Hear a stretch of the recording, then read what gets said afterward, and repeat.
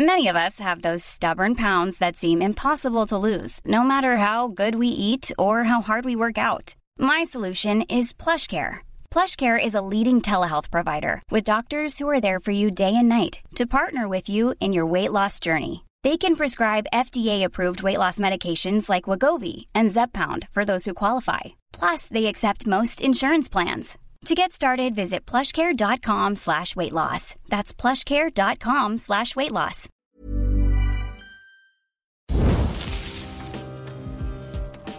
People can change anything they want to.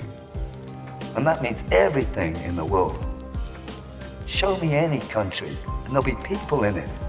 It's time to take the humanity back into the center of the ring and follow that for a time. Think on that. Without people, you're nothing. Without people, you're nothing. Stoke the fire. Already there's some good energy in the room right here, right now. I'm very excited for this episode. This man is somebody I've toured with and had the pleasure of knowing for many years. Most recently saw him and his band out in France when I was out in Hellfest.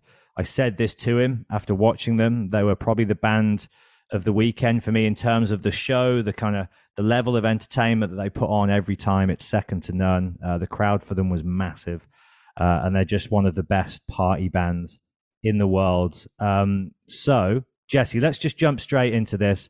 I'm looking forward to introducing the pair of you, two of my favorite people. I'm imagining you've played festivals all over the world together, but it'll be interesting to see if the paths have actually crossed at any point. But yeah, ladies and gentlemen, please join us in welcoming onto the show the one and only Michael Starr from Steel Panther. Come on down, dude. All right. Hey, what's up? What's up? What's up? Nice to see you guys. Jesse, officially meet you now. Yeah, it's nice to be met formally. Yes. Because, apparently we were talking earlier before that intro that you were on the side of the stage at the festival drunk. And so we both don't remember each other. So that's weird. Yeah, I want to say it was I think it was Kansas City. It's hard to remember. We were finished doing press. And we were in one of those little golf carts, and I saw you guys come on. I was like, dude, I just jumped off the cart with my drink in my hand and rode side stage and just hung out and had a blast. It was awesome. That's cool. But I have to say this, man, right up front. Sheer talent. You guys play amazing. You're shredders. You're great talent. So as much as it's a party band, it's fun, it's jokey, you guys ripped. You're a really good band as well. So thanks. I think thank you for that. And I really feel like that's been one of the I don't know. I think that people are attracted to the fact that, we're not just up there hacking it on our instruments and singing with auto-tune and shit. It's important to us to be well-crafted in each of our specific roles. Satchel's probably, I don't know, in my opinion, one of the new guitar heroes of this decade for sure, and even the last decade. He's faster than fucking Mick Mars for sure. So that's cool. Well, you guys just have the story, which we'll get into. You guys have been at this for a long time before people knew who you were. And I've done a little research, but I don't like to overdo it because I want to hear it from you. But it's an interesting story, man. And you guys definitely put your work in for sure. You paid your dues like a motherfucker. Yeah. Dues are something that, people talk about lucky bands or, out of nowhere, they just came out of nowhere. And it's really not like that for bands. At least in my experience, it's been, doing the shitty gigs in the van, driving and not getting paid and all that stuff, doing 3 sets a night, being a cover band for over, 13 years we played covers. Every 3 or 4 times a week we would do shows. And so we paid our dues, man. We paid our dues and we honed our craft in front of college kids in San Diego and Vegas and, in Hollywood. Hollywood's really difficult to perform for because, there's so much entertainment in Hollywood. So whenever you get an audience in Hollywood, it's like this at first. Of course. All right, what's up, man? Everyone trying to hook up or get a connection or, there's a bunch of smoozing going on and all that shit. And it's hard. So it really helped us to really, like when we went out and opened up for Judas Priest, we were getting shit thrown at us, like literally. And, we were able to draw back from that experience of playing in Hollywood, tough crowds. What do you got to do? You have to win them over, make them laugh, and fucking rock their balls off. And so that's been our mantra, is actually to bring heavy metal back. I mean, that was the epicenter of Steel Panther. I love it. Respect, man. Respect. I'd say you're doing it as well, dude. From the size of the crowd you guys had at Hellfest, and what struck me when you were playing, which is what I'd love to get into today, because, Steel Panther are one of these bands where it's sometimes hard to decipher where the myth ends and the reality starts, and that's been by design, I think. But what I really noticed, and what was hammered home to me watching you that day at Hellfest, after having toured with you a few years back as well, and seeing what Jesse said there, how hard you work, how well you play, I'd love to just trace the story of this band and go from the inception of it, from the initial idea, to where you are now, just one of these kind of world-class, respected, revered, well-loved, well-adored, festival giants. Like, when it comes to the summer festival season, you guys are right up there with the most sought after, and, like, you're top of everybody's festival lists, basically. And that's really such an accomplishment for us. I mean, we felt it on this trip to Europe, and it felt really good. And it's been so long, everyone has dealt with the pandemic and not performing, but man, I didn't realize how much I missed it till we were on stage in front of people. It's like, this is what I'm built to do. It's cool being home. I love my family and I love being home, and it's amazing, but enough's enough. It's time to go rock. You're talking about the beginning of this band. Oh, one thing you were talking about too, I want to just mention really quick, where the line is, how it gets blurred. The problem is we don't even know, because what we're doing is really just, this is who we are as human beings. And you've been around us long enough to know that what we're talking about is either happened, or it's going to happen, or it's still going on as we speak right now. You know what I mean? It's just, this is just an extension of who we are as human beings. So I think that's another thing that people are attracted to, because it's organic, it's real, it's not fake, we're not making this shit up. This is stuff that we've done. So that's cool. And when we first got together, I've known Satchel for longer than I've known anybody else in the band, and him and I tried to write songs together early on. And I think Death to All But Metal was a song that Satchel was working on when we first got together. And then we kind of splintered off. I went on and played with LA Guns for a while. And then I also was in a Van Halen tribute band for a while. And, but we Atomic Punks, right? Was that the name of that? Yeah. And, we still tried to work together. And then he ended up being in the Atomic Punks. And then we started really working on finishing up what he had started years ago with Death to All But Metal. And then we recorded Fat Girl. I was actually living with Satchel when we recorded that song.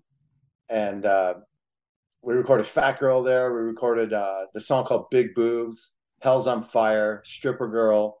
I mean, there's a first record out there for all you people who don't know. It's called Hole Patrol. It came out in 2004. And Death to All But Metal was on that. And Death to All But Metal was written in 85. That long ago. That's how long I've known Satchel. And so we recorded that record, and we used to just pass it out at our weekly cover band shows. Like, hey, we did our own record, and we would just pass them out to people because no one would buy them. So we just got them. And then after the show, there'd be a bunch of discs on the ground and shit. And but we all know that feeling. It's crushing, isn't it? Here's my new podcast. Check it out. It's just littered all over the floor by the end of the night. Totally. It felt like, man, how are we gonna get these people? So what we started doing?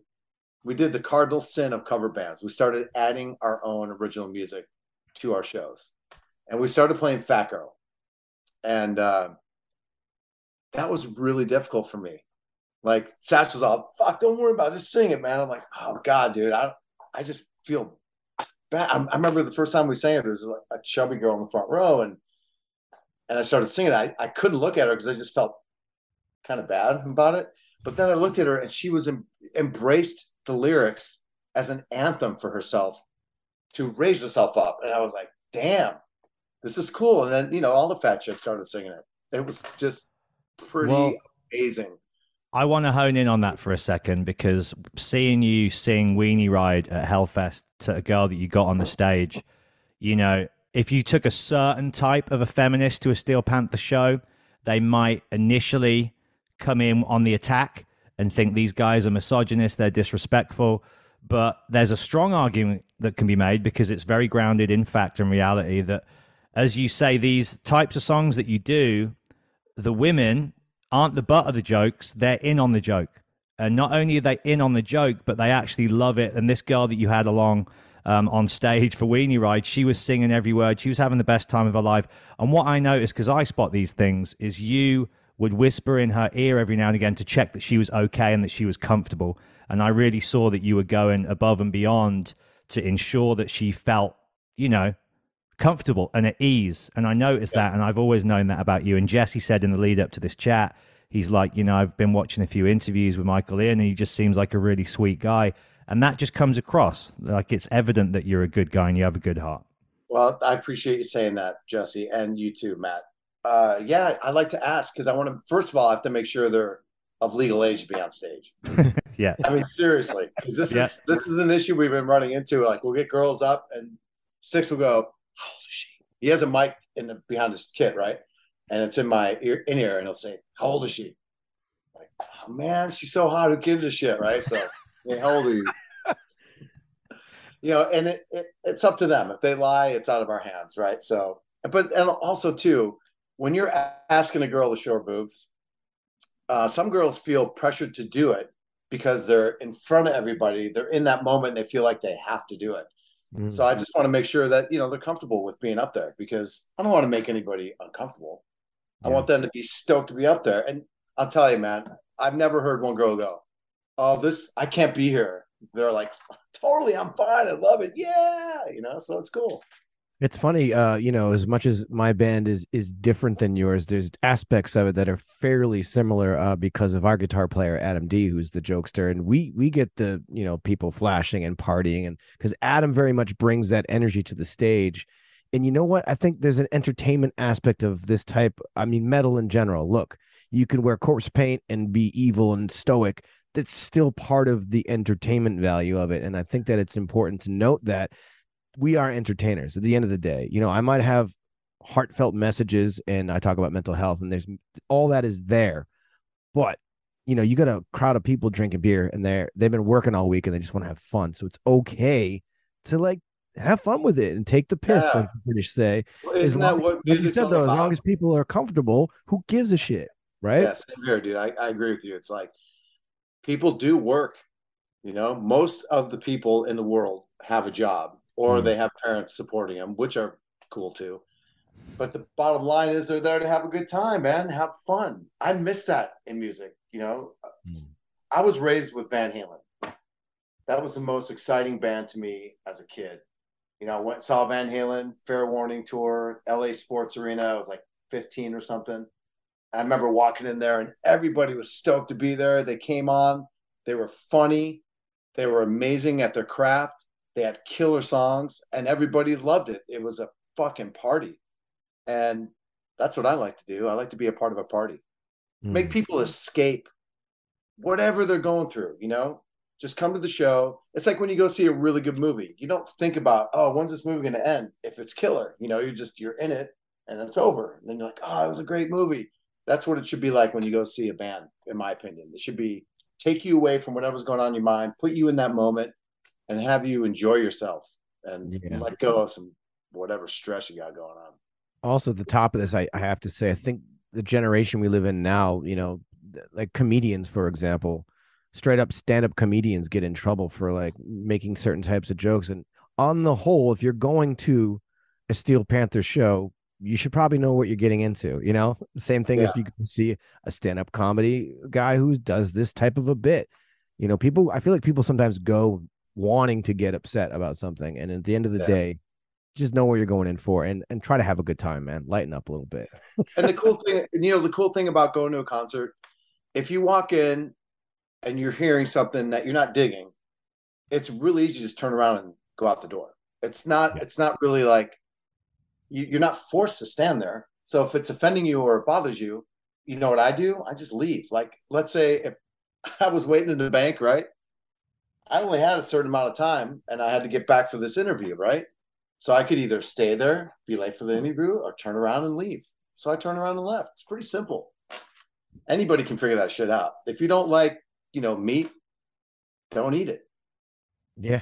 But if you do, come to our show. Dude, have you had many instances of people, either reaching out to you online or telling you in person that they came to a show maybe expecting to hate it, or they came to a show and were initially a little bit put out, but then actually they stayed, they stuck it out, and by the end they were like a converted fan because you put on such a good show? Have you had a lot of that, like perhaps girlfriends of guys who love the band or vice versa, like people who were dragged there and then they're like, fuck, I don't want to like these guys, but they're undeniably brilliant, and I can spot them in the audience right away because they're standing there like this, that kind of thing. It's pretty easy, and yes, it does happen a lot. And another thing that happens too is I talk to people after the show. We usually do like the meet and greet party after the show, and this time on Europe, there was a lot of younger people who are like, "This is my first concert. You're the first band I've ever seen in a concert." Wow, that's great. Good luck going to see other bands because it's completely different. But yeah, people do come up and say, I didn't know if I would like you guys or not, and they ended up enjoying the show. And, that's happened a lot over the years. And, the best way to recruit new fans, in my opinion, the radio's killer, obviously, but we don't really get radio coverage. So our format is to have it be a referral from another friend. So if you were to tell Jesse, Matt, oh man, you got to come see Steel Panther. They're great. They're so fun. You're going to dig it, right? Jesse would probably go, all right, I dig Matt. He's got a good opinion. I'll go see it. That's the best referral for a band, is from word of mouth. Yeah, word of mouth. Somebody that you can trust and and putting on a killer live show. That's the one thing that in this day and age, you live or die by it. I think if you're a rock and roll band, like that live show is pretty much all you've got to convert people to what you do. Obviously killer songs are a big part of it, but if you can't deliver those songs the way they sound on record live in an entertaining and visceral way, then you ain't going to make it. You ain't going to last, are you? Yeah, no, I agree with you 100%. One of the things that really we pride ourselves on is sounding like the record. No tuning down. If I can't hit a note, my plan is when I get older, if I can't hit a note, I'm going to reroute a little bit. But tuning down for me, it changes the sound of the song and it makes it different. And it sounds slower because it's lower. And I don't know, for me, I just really enjoy to do it just like it is on the record. Not even really change up parts or solos or vocal lines, or I fuck around with the words a lot, but I can't because I'm the singer. But, it's just, I don't know. I just like it. Like when I went and saw the Scorpions when I was younger, they sound just like the record. The only thing we're missing were harmonies because nobody else can sing in the band. But other than that, everything sounded fucking just like the record. It's really cool, killer. And hopefully, if you're going to play live for a living, you really have to be able to perform what you're trying to sell. Yeah, and I think that we talk about like bands that have vocal tune live or keyboard parts with no keyboard player and or just not even singing and just kind of like we have that.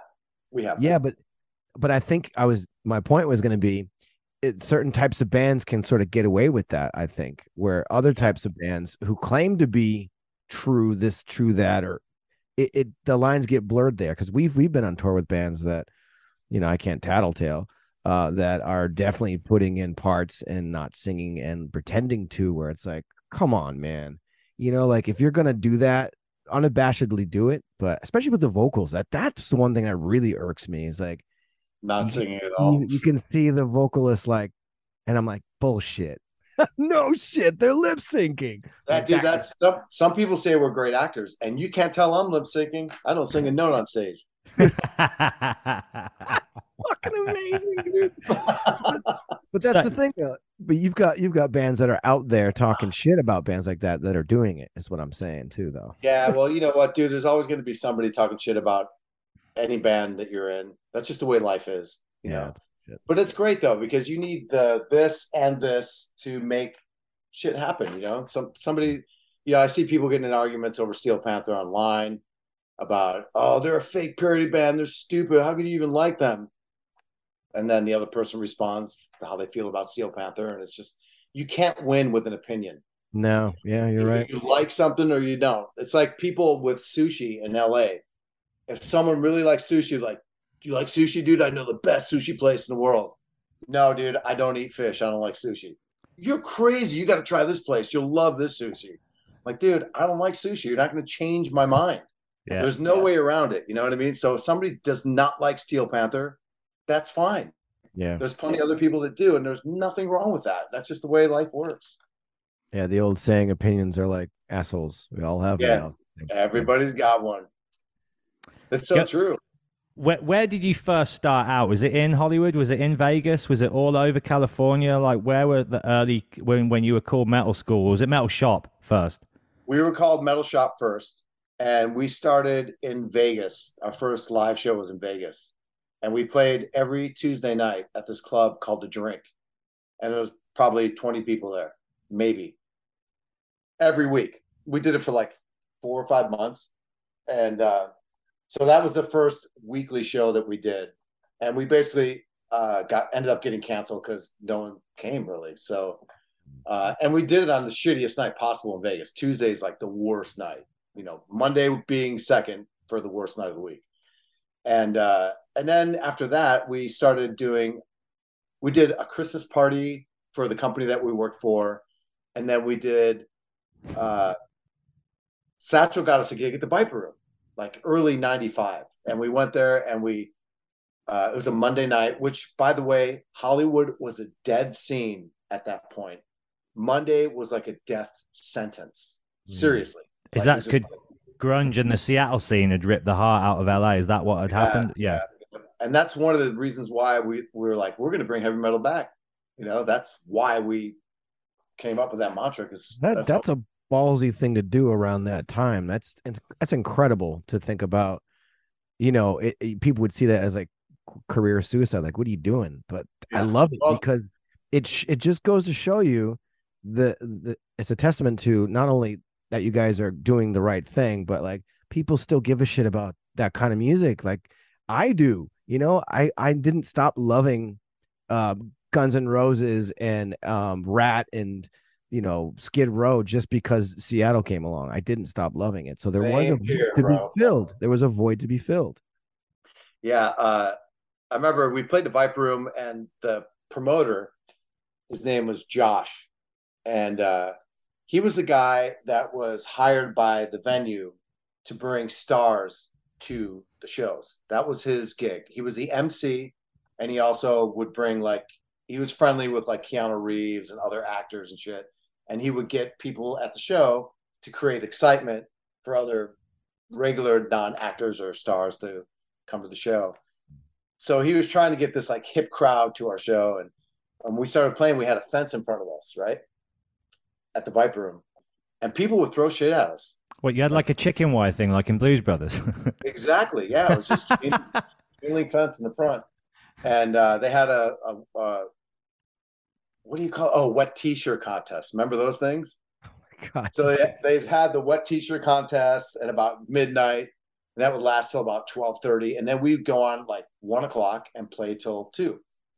And we did that every Monday night. And people would fucking throw shit at us. And then slowly but surely, all these like, I don't want to say hipsters, because that's really kind of boxing people in, but there's a crowd that really didn't dig what we were doing. They kind of filtered out. And then we started getting people that really, like yourself, Jesse, loved heavy metal. And they started coming. And then we really, the Viper Room was the beginning for us. We did that for about 6 months. And I remember prior to doing it for that long, we're like on our second week, right? And this was not supposed to be a weekly gig. This was just like, he booked 2 shows and that was going to be it.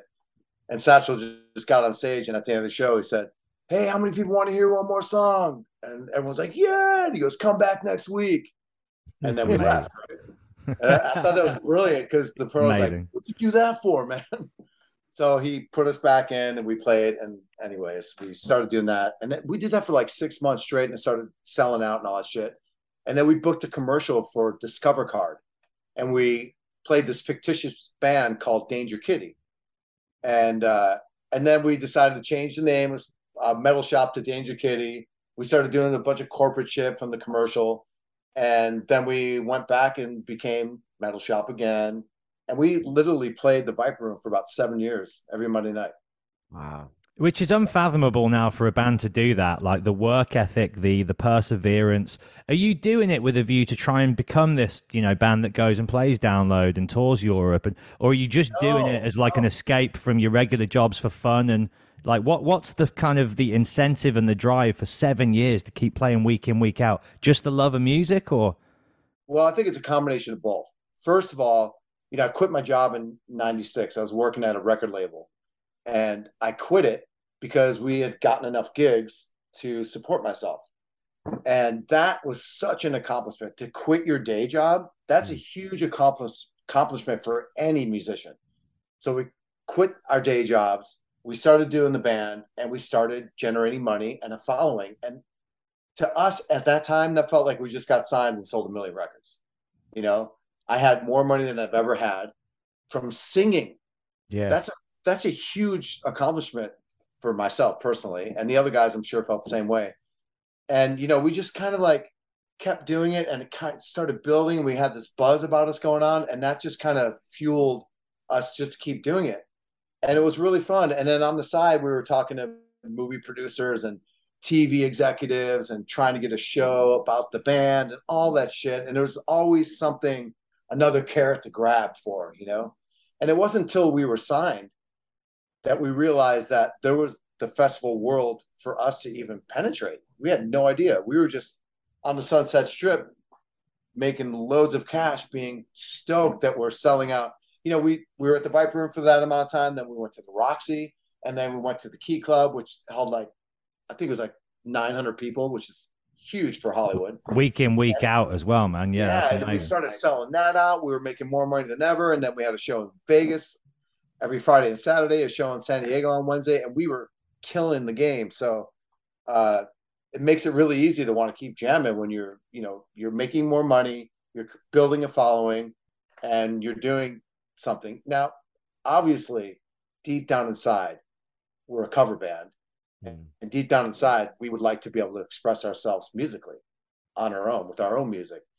And once, I think Satchel and I decided to revisit Death All But Metal. And then we had a gig out in Phoenix, and we were driving in the car, and I was talking to him about this idea I had for a ballad called Stripper Girl. And I sang him the chorus. He's like, that's cool. And then he got his guitar, I'm driving, and he just started jamming, and he wrote like the first verse and the second verse like in 20 minutes. And I'm not saying that to have you go, oh my God, what a genius. He was just a quick writer, way faster than me. I had the chorus. He's like, oh, dude, I don't know about the chorus. I'm like, dude, we're sticking with my chorus. And but he made it killer, and we just started writing at that point. And I would go home to my house, write songs. He would go home to his house and write songs. It would take me maybe 4 weeks to write a song. It took him a day to write a song. Yeah. I'm like, oh, this is going to be, I can't keep up with this guy. And he just kept writing and writing and writing. And we're like, all right, let's go record him. So we took our money that we were making on our own, and we recorded our own music at a studio. Wow. And dude, that's hustle. I love that. You use your own money from gigging. Like, this is a self-sufficient machine, man. That's crazy. Yeah. Well, from the beginning, we realized that a label was not going to sign us. We're like, there's no way a label's going to sign us. So let's just do it ourselves. And we did. Punk rock, really. Yeah. Yeah, we went independent, bro. Yeah. Well, I also think too, I've got to assume, you're playing covers, you got your chops, your live chops are up, your playing chops are up. So transitioning into writing your own material would be a little easier because you've been embodying these types of songs. But I'm assuming you've got this career as a cover band. You're starting to do originals. What's going through your mind at that point? There's got to be a little of like hesitation of like, why fuck up a good thing, right? Is there a part of that going on behind the scenes? not yet, but I understand what you're asking completely. Yeah, because it sounds like really, you got a sweet setup. You know, you're doing better than you ever have, and then yeah, like, dude, we don't want to fuck this up, right? You know, we're buying shit, and we had responsibilities now because when you get money and you start buying shit, then you got to keep making the money to pay for the shit you bought, right? yeah. So when we got signed by Universal Republic, that was the turning point for us, Jesse. What I think you're referring to. It's like we still had our weekly shows. We're making a killer living. And I remember the record's done, it's mastered, it's ready to come out. The label sends over some tour dates for the UK. And we're looking at them, all this press, all this stuff. And we're like, cool, how much does it pay? And they're like, nothing. Yeah, right. Like, what? Like, nothing. It's an investment for yourself. So you can either go do it or not. But I suggest you do it. So we had a powwow. We sat down and we said, all right, I guess we got to pay for it ourselves. So we saved up some money and we paid for everything ourselves, went out and did the shows. And oh God, Jet, I forgot to tell you this, dude. When we got signed, we had to cut off a couple cover bands that we were all in. So yeah, that happened. That crossroads happened a couple times for us because we got signed and we thought, okay, are you going to keep doing the Atomic Punks, or we're going to put all our eggs in one basket and go for it? And that's the point where we're like, okay, no more bands, Steel Panther only. Let's go for it and see if we can make this a big thing. Mm. And the same thing happened when we got tour dates. We're like, oh God, I guess we have to invest in ourselves. So we invested in ourselves. And so your first tour was UK, Europe? Yeah, the first tour for Field of Steel was UK. That's a good place to start, though, man, because they got great fans for metal in general there. So I'm assuming that tour went fairly well. It went so good that we were just blown away by the response we got. It was insane. And we were friends with the singer from The Darkness, Justin, and we did the show. I think it was Club 726 or 527. I forget the name of it. In London, we played there, and he got up on stage and did a thing called Love With Us. And then he sang on our record too as well. He sang on a song called Party All Day. So he got and they got Corey Taylor on Death to All But Metal as well. Yeah, I know about that one. Yeah. And M Shadows on Turn Out the Lights. Pretty cool. Yeah. Those are dudes that just would come to our shows all the time. And I mean, Corey came to our shows in 97. He was coming to our shows every week, getting up and singing Poison with us. How about that? Yeah, he loves the hair metal, doesn't he, Corey? Oh my God, he had long frizzy orange hair, and he's like, "Don't need nothing but a good time." Oh my God, dude, you must have so many stories from that time. You told me a couple. Like, what are the ones which spring to mind and stand out? Superstars, just rocking with Steel Panther before even Steel Panther is Steel Panther. God, man, it's hard because I remember things like I don't remember things in a chronological order so much. I just remember them as moments in my life, and then I kind of try and piece them together. And I'm myself, Matt. I sometimes look back and think, "Oh my God, what a killer time that was," because I was in the time. But when I look back at it and see other people's perspective of that time, it was such a decadent, killer period in our life. And so many stars would come out. I remember Quentin Tarantino came out, and he's watching us, and I'm like, "Oh my God, that's Quentin Tarantino, right?" And I'm like, "Get up here and sing." He's like, "No." I go, "Yeah." I go, and I would be honest with people. I go, "Please just get on stage with us so we can get the press, because it will really help our band." Which And I'm sure the crowd loves that. Yeah, and he got up and he's just standing there. And I think we played a metal. I forget what we played, but he's just standing there. And there's a number of football players that would get up, and I'm talking about NFL, American football players. The popular ones. There's this guy. His name's Aaron Rodgers. He plays for the Green Bay Packers. He got up with another quarterback named Carson Wentz, who was played with the Cincinnati Bengals. So at the time, these two were like top notch, and they both got up and sang "Don't Stop Believing" with us. Nice. And I know that's for everybody out there listening to this. American football is not all over the world, but I mean, it is, but not as popular as a movie star. But I sang with, oh my God, what's that chick's name that used to date Tony Romo? Oh, Ashley Simpson or Jessica Simpson. Remember her? Of course. Remember her? So she got up, not only her, but her sister got up and sang with us, Ashley Simpson. And this is right after she was on Saturday Night Live. And it went all crazy and stuff. So that was a really fun time for us. And then, we've also had a lot of stars get up and jam with us, and that end up that being their last show. Oh, wow. Life, period.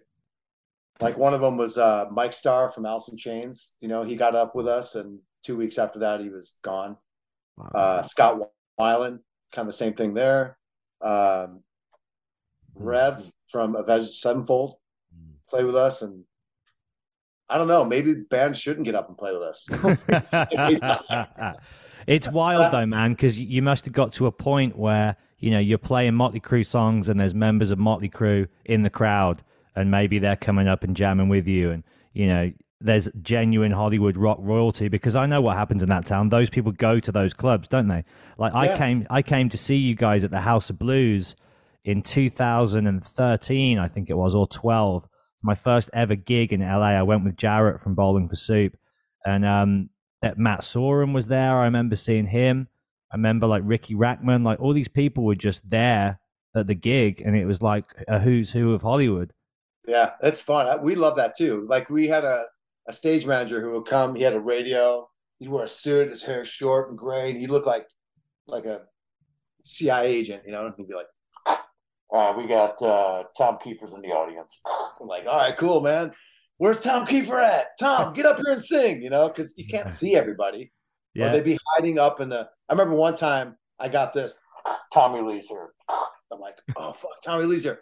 Where is he? And I'm looking, and I'm singing while I'm looking, and I find him, and he's like in a booth behind a pillar at the House of Blues, and I go, stop song, Satchel, Tommy Lee's here.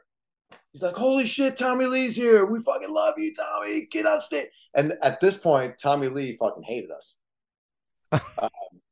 It was, this was after we played with them. With Def Leppard. Yeah. Dude, they were so pissed that you were on that bill. I interviewed Nikki Sixx on that tour, and he was just like, who are these guys? Why are they playing with us? Like, I could see he was visibly angry about it. I remember that, dude. And he would not get up and jam with us. He actually bowed down like this and went out the venue. Damn. And this guy has jammed with us like 3 or 4 times. Before this point. Yeah. Yeah. He brought Pamela down at the Key Club, December show. And I met him out in the back of the parking lot. He's like, hey, dude, I got Pamela with me. She's got a Miss Santa suit. It's fucking hot, bro. I go, that's cool, dude. He goes, how about I get up, I'll jam, girls, and she'll dance on the pole. I'm like, inside, I'm like, holy shit, this is fucking awesome. I'm like, yeah, that's cool, bro. Let's do it. Yeah.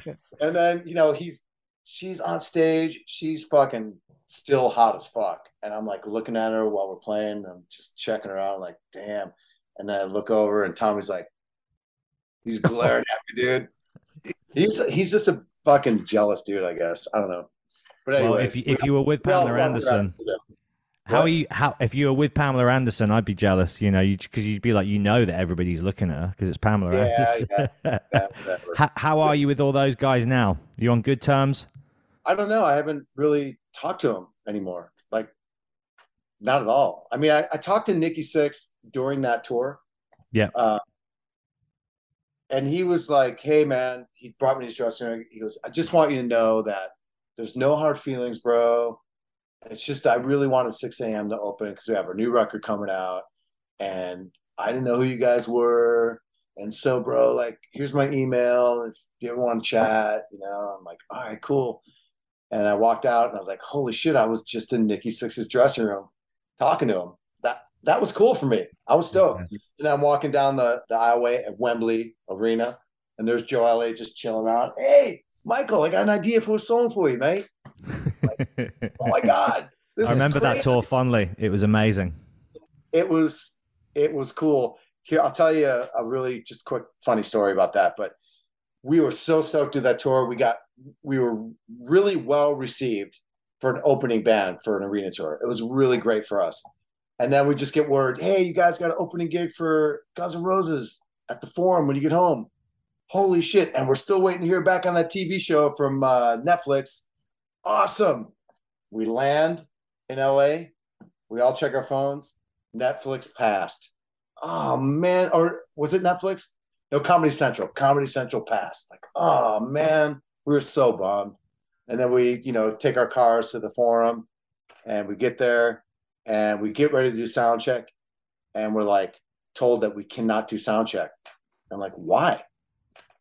We're at the Forum. We need to do sound check. They said, Axl's sleeping. He shut down the whole Forum. I'm like, wow, that's so heavy metal. Dude, let's take a nap and tell everyone to shut the fuck up. And then when we got out and played in front of them, we just, did the UK. It was really well received. And we're in our hometown. We're like, this is killer. And we start jamming, and people are like, they did not like us. They were just like, Guns N' Roses, Guns N' Roses. It was the most uncomfortable gig ever. Jesse went out with Iron Maiden, and he had some pretty tough crowds out on that run. So you know what it's like, dude. Yeah, on those nights where it's like a little uncomfortable, especially at first, you kind of just have to go inward, and I think I would just turn and look at my boys on stage and be like, at the end of the day, I'm on stage opening for Iron Maiden, so it's okay if the first section of people I can see in this massive arena are not super stoked on us. Well, that's the way it is. When we did that, it's like those people in the front row paid a lot of money to see their favorite band. And then they got problem with those types of gigs, man. It's like you've got the diehards right there, just like, get out of the way. Who the fuck is this band? Get out of here. But nothing brings a band together more than that type of dilemma, really, because like you're saying, you have to turn inward to your bandmates and connect with them and just enjoy playing with them.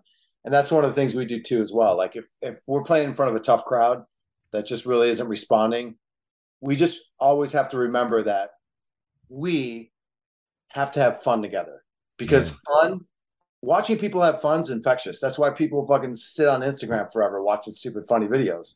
It's fun to watch.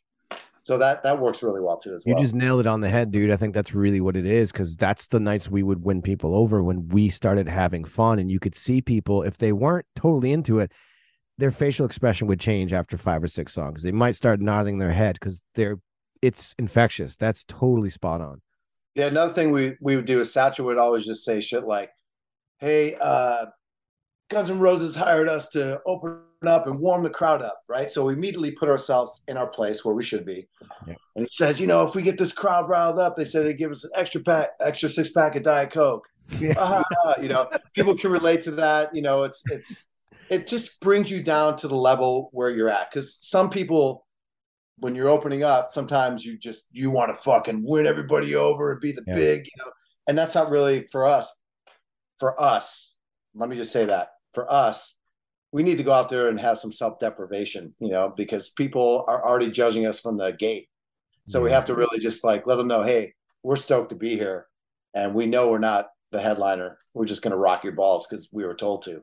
Yeah, it's. I think it's about keeping your ego in check too. At the end of the day, because we've played festivals over in Europe with like death metal bands, like incredible death metal bands, like Carcass, and like just awesome bands, and the fans are there for those bands, and we're playing earlier in the day, and it's just this. Yeah, dude. I think in Italy, I remember Italy one show, and it was like I was sweating. I'm like, how do I get through this? And I just was like, hey, this is my job. At the end of the day, this is what I do. I know. Don't you hate? I hate referring to that our work as a job. Yeah. Because at the end of the day, fuck yeah, it is a job. If you were going to, describe it, it would be called a job. But for me, it's more like a holiday, because it's I don't know if you've ever gone on vacation, but I'm sure you have. But you go on vacation, it's like, oh, this is the best vacation ever. I'm sitting out, and then when you get home, you're like fucking so hungover from the vacation because it's a lot of work. We don't call a vacation a job, right? Yeah. So I just feel like this is just the best fucking vacation in the world. Like I woke up this morning and I just really felt fucking stoked. I'm writing music at home. I'm fucking, last night we did a Zoom with a band, just so we could just stay connected, because we're used to being together so much. Then we get home, everyone separates, and we need to stay connected, because we have shit to do. And that's that's one of the things I would take out of this whole Steel Panther legacy for me is we're friends and we all care about each other. And we still argue like husband and wives. We still have disagreements, but at the end of the day, they're just disagreements. Yeah. And then you move on. We've learned how to communicate. I mean, Satchel and I used to go head to head physically, like backstage, fucking fighting. And like, remember one time we were in Phoenix and I was sitting there doing my makeup and we were fucking arguing and he just started punching me. Fuck you, fuck you, fuck you, fuck you, fuck you. I'm like, fuck, dude, chill out, man. That fucking hurt. And then another time in San Diego, I have him against the wall, like, fuck you, man. And so, we've had to really, the most important thing at the end of the day is that we love each other and we're in this together and we're aligned and we have the same fucking goal. We want to be the biggest band in the world, and we'll do it.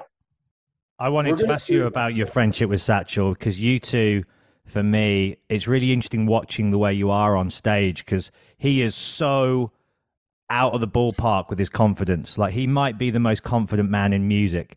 He is just so self-assured, and he's just a peacock when he's out on stage, isn't he? And traditionally, throughout the history of music, that is the battle that you have if it's the front man and the lead guitarist fighting for the limelight. But what I really noticed with you, and I'd love you to shed some light, as well as on your friendship and relationship with Satchel, on your thoughts on ego as well. Because for me, you don't seem to have an ego. You're allowed, or you're not allowed to, you're able to put your ego aside and let Satchel shine and be the guy. And you just kind of like, and you just kind of float to the side and you do your thing too. And you don't seem to clash on stage. But no, you're totally right. About us not clashing on stage. As far as the ego being in check and having humility, that's stretching it. But that's what I saw, man. I feel like you're really able to just allow him to be him, and you don't feel threatened by that, because you're like, the dude's my fucking lead guitarist. Together we're stronger. Like, it's not a case of you being threatened by it. It's like, fuck, this dude's. It was like that. It was like that in the beginning. A lot. That's what we would fight about. It took work to get there, did it? Oh my God, dude. I'm like, I'm the singer, dude. Shut the fuck up, dude. I'm trying to talk to the crowd and you keep fucking interrupting me, right? So I can relate to that actually a little bit. I'm gonna, you know what I mean? It's like, shut up. I do. I know what I'm gonna say. Quit fucking interrupting me, But no, we've, after we started touring a lot, the beginning we would still. At the beginning of the touring for Feel the Steel, we were still butting heads about the talking stuff. And as the tour started going on and we started doing morning radio and, all the grind, right? Mm. I was like, God, I can't even fucking talk. I'm so grateful he talks, because I need to save my voice for singing. Mm. And then I would always think about Cheap Trick, how the lead singer never said a fucking word. Rick Nielsen, the guitar player, did all the talking, and they were a great band and they were hugely successful. So at that point I was like, wow, man, I'm so lucky that this guy can fucking rap as good as he can rap, because I don't have to worry about shit. I can just turn around, drink some water.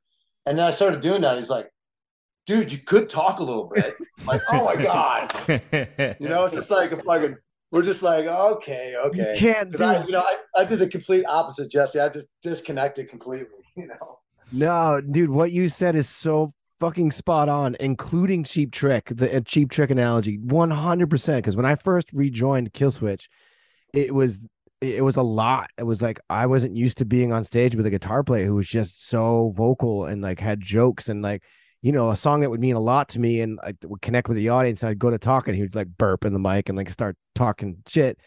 And at first it was hard for me. I was like, my little ego was hurt. I was like, I'm trying to do my thing, man. But the brilliance of having somebody who can do that while you go get a drink and you just chill. Yeah. I do spot on. That's so funny. And now dude, I'm actually grateful. I'm real. I am, man. Because he's, like you were saying, Matt, he's a peacock. And, you were saying that like, for me, I sometimes feel that way, but I'm not always feeling that way. I feel like I need to go earn it every time for some reason, you know. Out of the gate, he just does that, and I'm so grateful for that because I'm not built that way. I'm built like I got to make sure they fucking dig us, you know, and so you know, I think humility. If you're talking about humility, I think that's something that's beaten into a person through pain and misery. So the pain I was having was, you know, struggling with my ego, wanting to be the center of attention. And then when I finally took a step back and realized, fuck, man, we're all the center of attention. Yeah. No, this is a show. It's not just about me anymore. Because in the other bands, it was about the singer. It usually always is, right? But in this band, it's not. You know, it's more about the front. It's everybody. Everyone's involved. So I think that's really, really important. And now, you know, we've been through so many fights and so many different kinds of gigs, playing in heat, not playing in heat, playing in direct sunlight, no air conditioning, no fucking, you know, tracks, no kick drum breaks, anything you could think of has happened to us. And so now we're pretty road tested, and we can go play anywhere, anytime, no matter how much sleep we're on. I reckon you guys could crush any crowd anywhere. Like I've seen you do it time and time again. It's amazing to witness. It really is. I love the way as well. Like there's a few bands I know that do this, but Styx, they have the drummer with the mic, so he can kind of direct the show a little bit, you know. So you and Satchel are entertaining and you know, shining and being what you do, and then Styx is kind of eagle eye in the background, keeping an eye on everything, like updating you, like, oh, maybe move on from this bit, let's start another tune now, we're losing them, like stop talking, like little things like that, like team effort. But Satchel doesn't have him in his ear. Only I have it in my ear. Right. He'd be like, dude, wrap it up. I'm like, oh, yeah. Fuck, okay. How am I going to do this? Because, you know, once Satchel starts going, he's kind of like a snowball. It just keeps going. And so I have to try clever ways to, you know, he's aware of time. But when he gets into a bit, sometimes, you know, the bit carries on and he's back there going, dude, you got to wrap it up. We only have so much time, you know, like a festival or whatever. And so I'll have to figure out a way to just reel him in and let him know what I'm doing. At first, it was like, what the fuck you doing, man? You're fucking up my bit, you know? And then after a while, it's like, we have code for when it's a time wrap, when I'm trying to wrap up for time. Yeah. And so anyways, and there's also things when like Styx's shit fucks up, we know that we don't have to worry about it. As long as Satchel's guitar is fine, we could all go back there, have a beer, he could change a head on the drum, and he'll just keep talking. Yeah, and keep entertaining the crowd. He's fucking brilliant at it, man. Well, yeah, what you go ahead. No, you're gonna play to your strengths. That's it. That's what I was. Go, Matt. Ready, go. What you guys have dialed in is the perfect mix of scripted bits, you know, that are like rehearsed and tried and tested, and then the ability to just completely improvise on the spot. And you walk that line so well, because, you know, there's some bands that have no structure and all they do is kind of improvise and bullshit and make stuff up on the spot, and it's not actually that funny because, you know, there's not a tightness or like a sharpness there. Or it's the other way and it's just clearly the same old lines time and time again. You guys have the perfect middle ground of those two approaches where, you know, I've seen you do like the similar sort of bit, like the Aussie bit, for instance, you know, it's a part of the show like any band has, you know, where it's just, oh, we know that's going to be what that is. But within these moments, there's all these bits that are so spontaneous and off the cuff as well. So you never know what you're going to get. You never know what you're going to get. That was a fun tour we did. It was so much fun, dude. That was a blast. 5 years. It seems like a lot, like, I guess because of COVID, it seems like a lot longer. That's but 5 years ago? To 2017. Yeah. Wow. God, time flies. That's crazy. Yeah. But I will say this. I've toured with every type of band, like hip-hop, ska, punk, metal, rock. You guys, I'd say you along with Zakk Wylde treated me better than anybody has ever treated me. Like, you know, you made me feel really like part of the team. You gave me full, you know, reign of the stage. You gave me the fucking, you know, monitors as loud as I wanted them. Like, it's funny how even with a DJ, the bands will be like, we've got to keep the DJ quiet. Oh my God. I'm a DJ. I'm not a threat. I don't know, Jesse, you probably agree with this. I just think that's fucking stupid. Mm-hmm. To limit an opening band with lights and sound and stage. That's just, it's like you're cutting your own nose off. spite your face. You know what I mean? If you want your crowd to be entertained and have a great night, let the opening band be their best. Have everything they need. You know, I mean, obviously we have to set up our drums and have to work around that. Right. But fuck, man, it's just like, why would you take that away from your opening band? It just doesn't make sense to me. Yeah, especially the decibel thing. I've never Oh, understood dude, that. Like make what them is that quieter, about? get the party started and keep it going. That's the whole idea, right? I mean, especially if you get a DJ, like come on, there like Matt said, there's no threat there. It's so funny. Yeah. Well, we do have a dB limit. We don't want them to go over what we would do. Oh yeah, no, that makes sense. Because that would probably hurt people's ears, you know. Yes. Some bands like to go like, hey, don't go too crazy. Yeah, I'm talking about tours that I've done where I know the dB has been lowered. For you? Yes, yeah. Yes. And oh, dude, I can tell that right away too. I'm like, this does not feel good, and the crowd's not moving. They normally move. This is fun. What are we at? Fucking 89 or something? Yeah. That's so lame. I don't get it. Yeah, I'm glad you're. You know, we can talk about this because you experience the exact same things that we've experienced because you're in a touring band, so you know exactly what it's like. So it's pretty cool. I know when bands do that to us, and I really don't care, but I just feel like we're trying to create a genre back into society. In a sense, you know, I don't even know if I said that correctly, but what I'm trying to say is we've been trying to bring heavy metal back. Why would we take a heavy metal band that's going on before us and cut their volume and their lights? Yeah. It just doesn't, it's counterproductive. It's the antithesis of what heavy metal is supposed to be, period.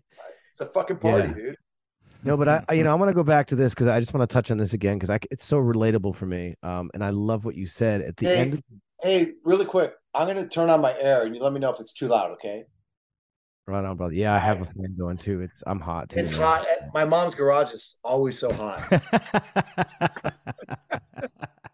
You think I'm kidding, don't you? I love it. It's great. Like I said, man, I never know where the reality starts and the myth ends. Yeah. Is it too loud? No, I can't hear it at all. Really? Silent. Hell yeah. No more sweating for me. No, so I wanted to go back to this one point because I think it's important to say again, and I love the humility behind it. At the end of the day, the band is everybody, right? But I don't even think it's just the band. And my big realization, getting back into the swing of things the past 12, 13 years, whatever, however long it's been, being full time on the road again, it's not just the band, but it's the audience too. Like when you realize that the show itself, the band, needs to put on the best thing they can. And then the energy you get back from the audience, the big picture of everything, it's not about the one guy. And, they call it the lead singer syndrome. And it's hard not to get caught up in that when like you pour your heart out there and you're doing your best and you want to put on a good show. But the humility and the realization that you had is something that I had to go through as well, where you realize it's about us. It's about the band presenting itself, firing on all cylinders, everyone playing to their strengths. And then next up in line, or maybe even before that, would be the interaction you get with the audience. Because those shows that, we can play a small club, and we've done this where we put out a record and did a slew of 6 shows in New York City in small clubs versus, going big. And those shows were so incredible because of the audience, because the feedback we got. So it really just it depends on so many factors, but the overall thing you're saying that I love is really, it's about all you guys, man. It's not just the lead singer doing his thing. I know. Play to your strengths. It's the best. It's the best for us. It's the best way for us to work as a band. Just everyone is like one pillar of the foundation, and we all support the foundation. That's one thing about being aligned that we learned the hard way through fighting is that we all weren't aligned. We all didn't have the same goal. Yes, the same blanket goal was, we all want to be the biggest band in the world. That's cool. But how are we going to achieve that? What is the next goal? We need to get aligned on each set of goals so we can work together in unison to reach those goals. And once we aligned ourselves, we got signed. Like, I'm not even joking. We got signed like 7 months later after we all got aligned. We got signed. We got rid of our manager, and things just started happening for us. And to this day, we still have to stay aligned. We still have to be on the same trajectory and gunning for the exact same goal. Because if we're not, then it's just we're not a team, you know. Well, at the end of the day, it's a relationship, right? At the end of the day, it's a relationship. Yeah, man. It's like I got 3 wives, you know, or husbands, whichever one, you know, whatever.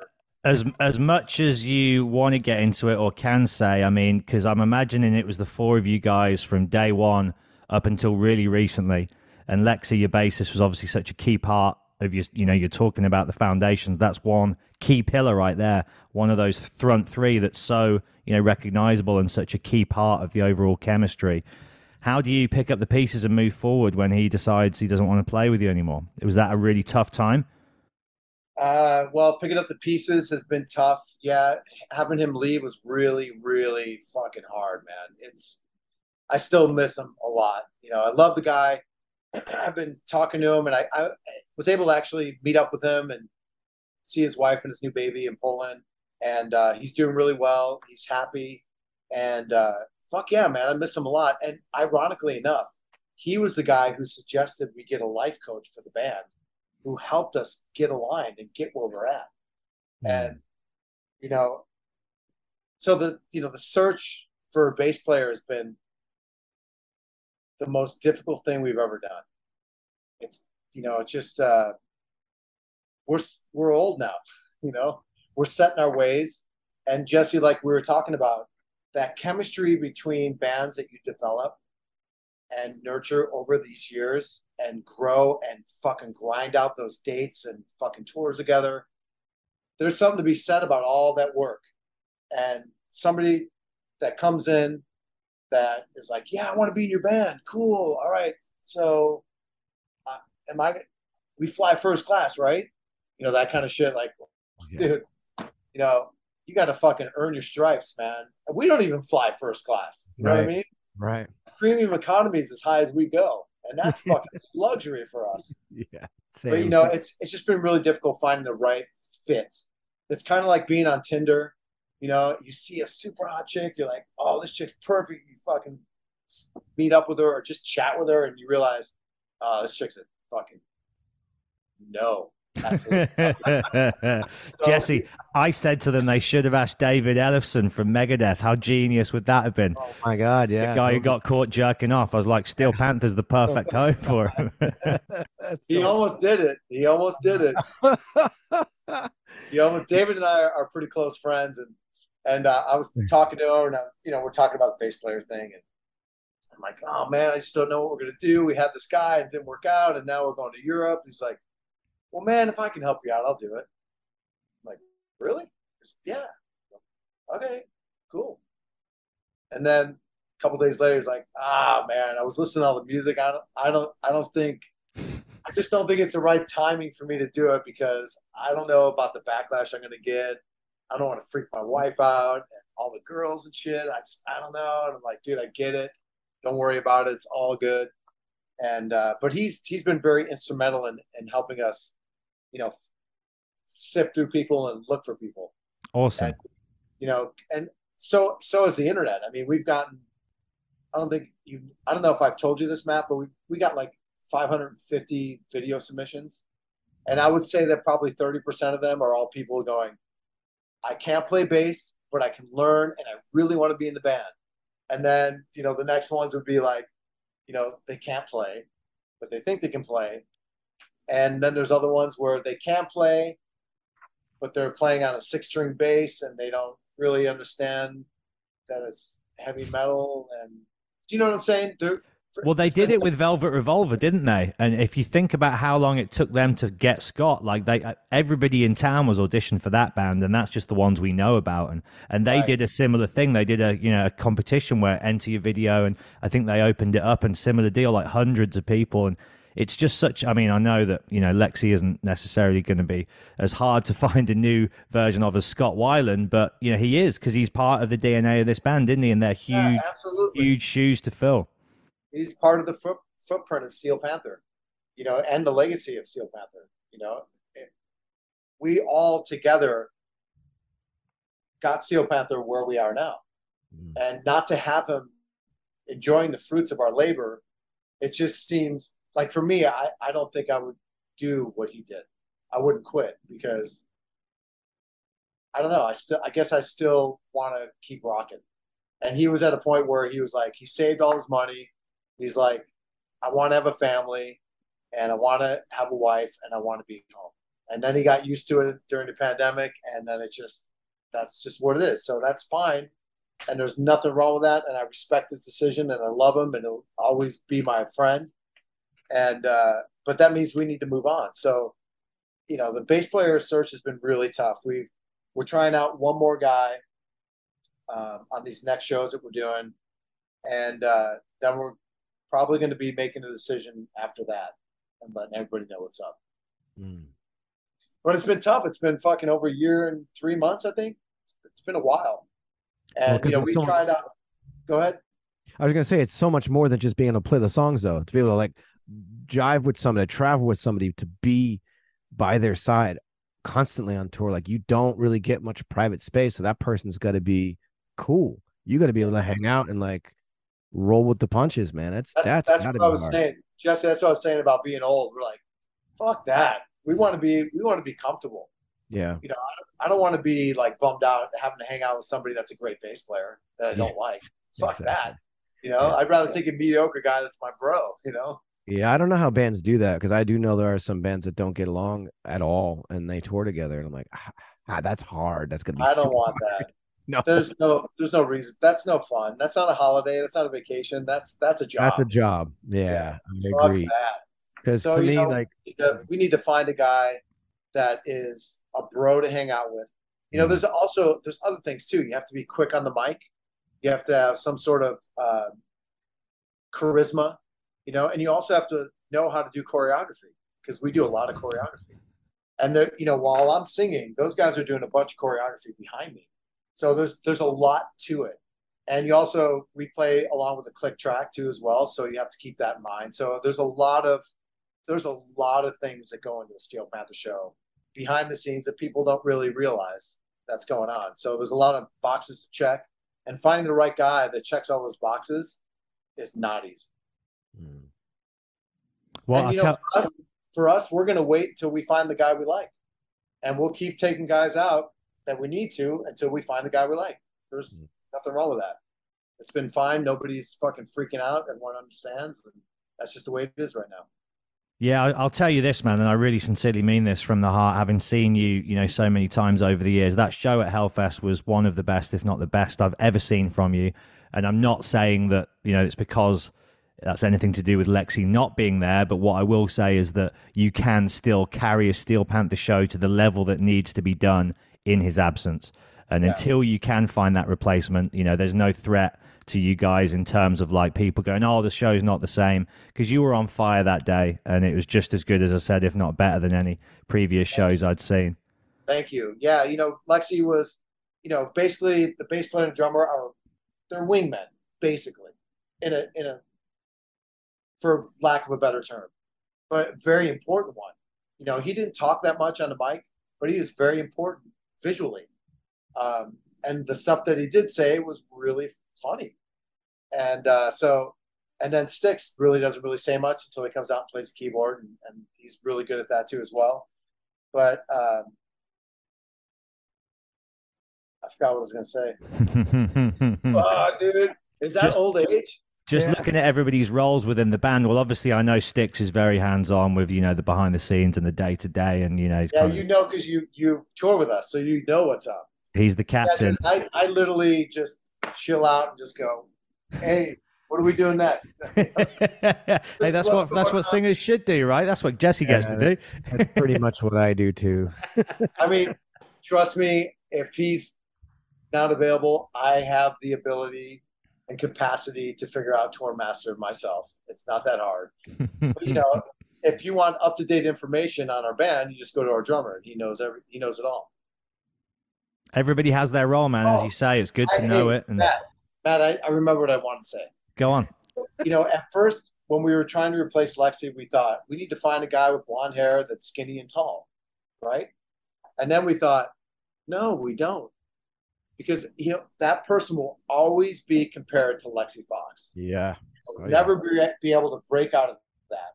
So that's why we tried this other guy, that muscly guy, and people really liked him too as well. And so, you know, it really doesn't matter. I just think that whoever we pick needs to be different from Lexi. You know, not the same, not even close, just completely different. His own character, his own persona. I shouldn't even say character, just his own persona. Yeah. Yeah, man. Hey, listen, as we approach the end, dude, this has been awesome as well. Thank you so much for coming on the show. And it's thanks for having me, and thanks for rescheduling the first time for me. And I'm glad I was able to get on here and chat with you, Jesse. I don't think we talked, so it's cool to get to know you. Well, next time we are on the same bill in a festival somewhere, I'm going to find you and we're going to have a drink together or something. It's going to happen. That's great, dude. I'll probably have Diet Coke if we're opening up for somebody. Yeah. Yes.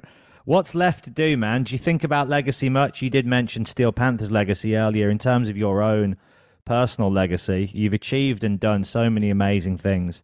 Is there anything left for you that you'd still like to do, either, you know, creatively or personally or musically? Yeah, I mean, we would like to headline a stadium. That would be pretty rad. Right? Is it achievable? I don't know. Can it be? You don't know unless you try for it, right? So that's the goal. Even if we only do it once. I mean, we did Wembley Arena twice. That's pretty cool, right? Yeah. But I remember when we played Brixton the first time. That was a huge deal, you know? And it's just really nice to just have goals. Like, it'd be cool to have a song on the radio with all the dirty words. That'd be pretty rad. Yeah, it was funny when we used to play you on Kerrang, the censored versions of the songs. They're so funny. But with a song with a band like yours, the radio edits are so funny. I think they're as funny often because you get so creative with the censorship and the bleeps. Yeah, and then also another goal would to, you know, sell 1 million records. That'd be pretty rad. But, you know, we're running out of time for that, obviously. But, you know, we just finished our new record. The group of songs are really, you know, every band that puts out a record says the same shit. Oh, it's the best record we've ever done, you know? It's not the best record we've ever done. It's a new record that's different from the other records, and it's great. I think our body of work speaks for itself. I personally love our records, and this one stands to be one of those for me too as well. I just really love it. I really connect with it. It's about where we're at in our lives, and there's some retrospective lyrical moments on a song that we have on there that's really hits home for me as a human, and I think it's going to resonate with people. I think people are really going to enjoy it, and don't quote me and don't hold me accountable for this, but we're hoping that it comes out in the first quarter of sorry man, my phone's going off. First quarter of shut up. First quarter of, this is someone in your camp saying don't announce. Fuck it, it's Satchel, I swear to God, dude. Like, don't say that. No. First quarter of 23. That's amazing. But we're looking forward to having some singles out too as well. Prior to that, how do I mute that? Dude, it's so funny. This is like a running theme. This is like the third time. This is like that stupid notification that happens to me too, and then it happened to Randy from Lamb of God. So funny. Oh really? Oh, dude, I just figured out how to put on Do Not Disturb. I forgot to do that. We have a conference call to do at 1:30, but yeah, that's why I'm texting. Yeah, please give my love to all the boys, man. And like, I think with a band like yours, you know, because you are so self-referential, there's a lot of scope there as you do, you know, mature in your lives and with your careers. There's room for, as you say, reflective, introspective, dare I say it, you know, self-analysis that can, you know, be relatable to all of us, because we all go through peaks and troughs in life, don't we? And we all look back at, you know, those golden times sometimes and think like, man, are they ever coming back? But we've got to keep pushing forward and enjoying it, haven't we? We're in a golden moment right now. And Hell we're yeah. just not ready for it yet. But we really are. This is right now what we're doing is killer, right? And for me, I just feel like, look, if you don't grow as a human being, then you're not growing. And I think that, you know, people that come to our shows that become fans of our band, they're growing too. So you can either grow or not grow. For me, you know, I don't want to be a fat lead singer. Who wants to go see a fat lead singer? Not many people, you know. So I want to make sure that I stay in shape. I want to make sure that I can still sing, so I work on it. Can a singer grow? Hell yeah, I can grow. Yeah. I can work on my vocals when I'm home, and that's exactly what I've done. I've worked on, trying to build up. I put it this way: I don't want to reroute vocal lines. I want to be able to sing until I fucking die, and I want to be able to sing good until I die. So, there's other examples of singers that are doing that right now in their late 70s, and I want that. But there's only one way to get it. It's called work. Yeah. And luckily, I love my work. So, to be able to work on my vocals, it's fucking great, and to change, sing something different, and then come back to singing metal. That's cool too, because that gives me a different opportunity to learn different techniques of singing. And, we did that 4.5 week European run. Oh, dude, by the third week, I was like, oh my God, I haven't sang for 3 weeks in a row in 2.5 years. Yeah. What the fuck? And then I just remember, what my vocal coach said, shut the fuck up. Don't talk. Yeah. Oh, yeah, okay. Fuck, I can't talk. I hate that because I like to talk. I know that well, my friend. I know that well. That was our first tour back with Slipknot after COVID, and that was tough. Right? And then I just became a hermit. I just shut the fuck up. That's all you can do, man. Just shut the fuck up. And then, I just think about, okay, I have a window of 90 minutes that I need to be able to sing. And with all the talking and the guitar solo, it's whittled down to about 55 minutes, maybe. Right? So I have 55 minutes of singing to do. That's all I got to focus on. That's why I'm out here. I'm not out here to go out and talk to everybody and party and get fucking out. I'm there to be ready to sing on stage. That's the goal. Yep. So, I would just do blow during the guitar solo because that would numb the pain. You know what I mean? And then I'm already in it, so I'm good. Legendary. And here we go. There's been a breach. There it is. Dude, so good to catch up, man. Thank you for taking the time, and great to connect you two. And if you need a DJ on any upcoming tours, you know where to find me. All right, dude, I love you, man. Great to meet you, Jesse. Total pleasure, my friend. Much respect. Take care, guys. Thanks for the interview. I appreciate it.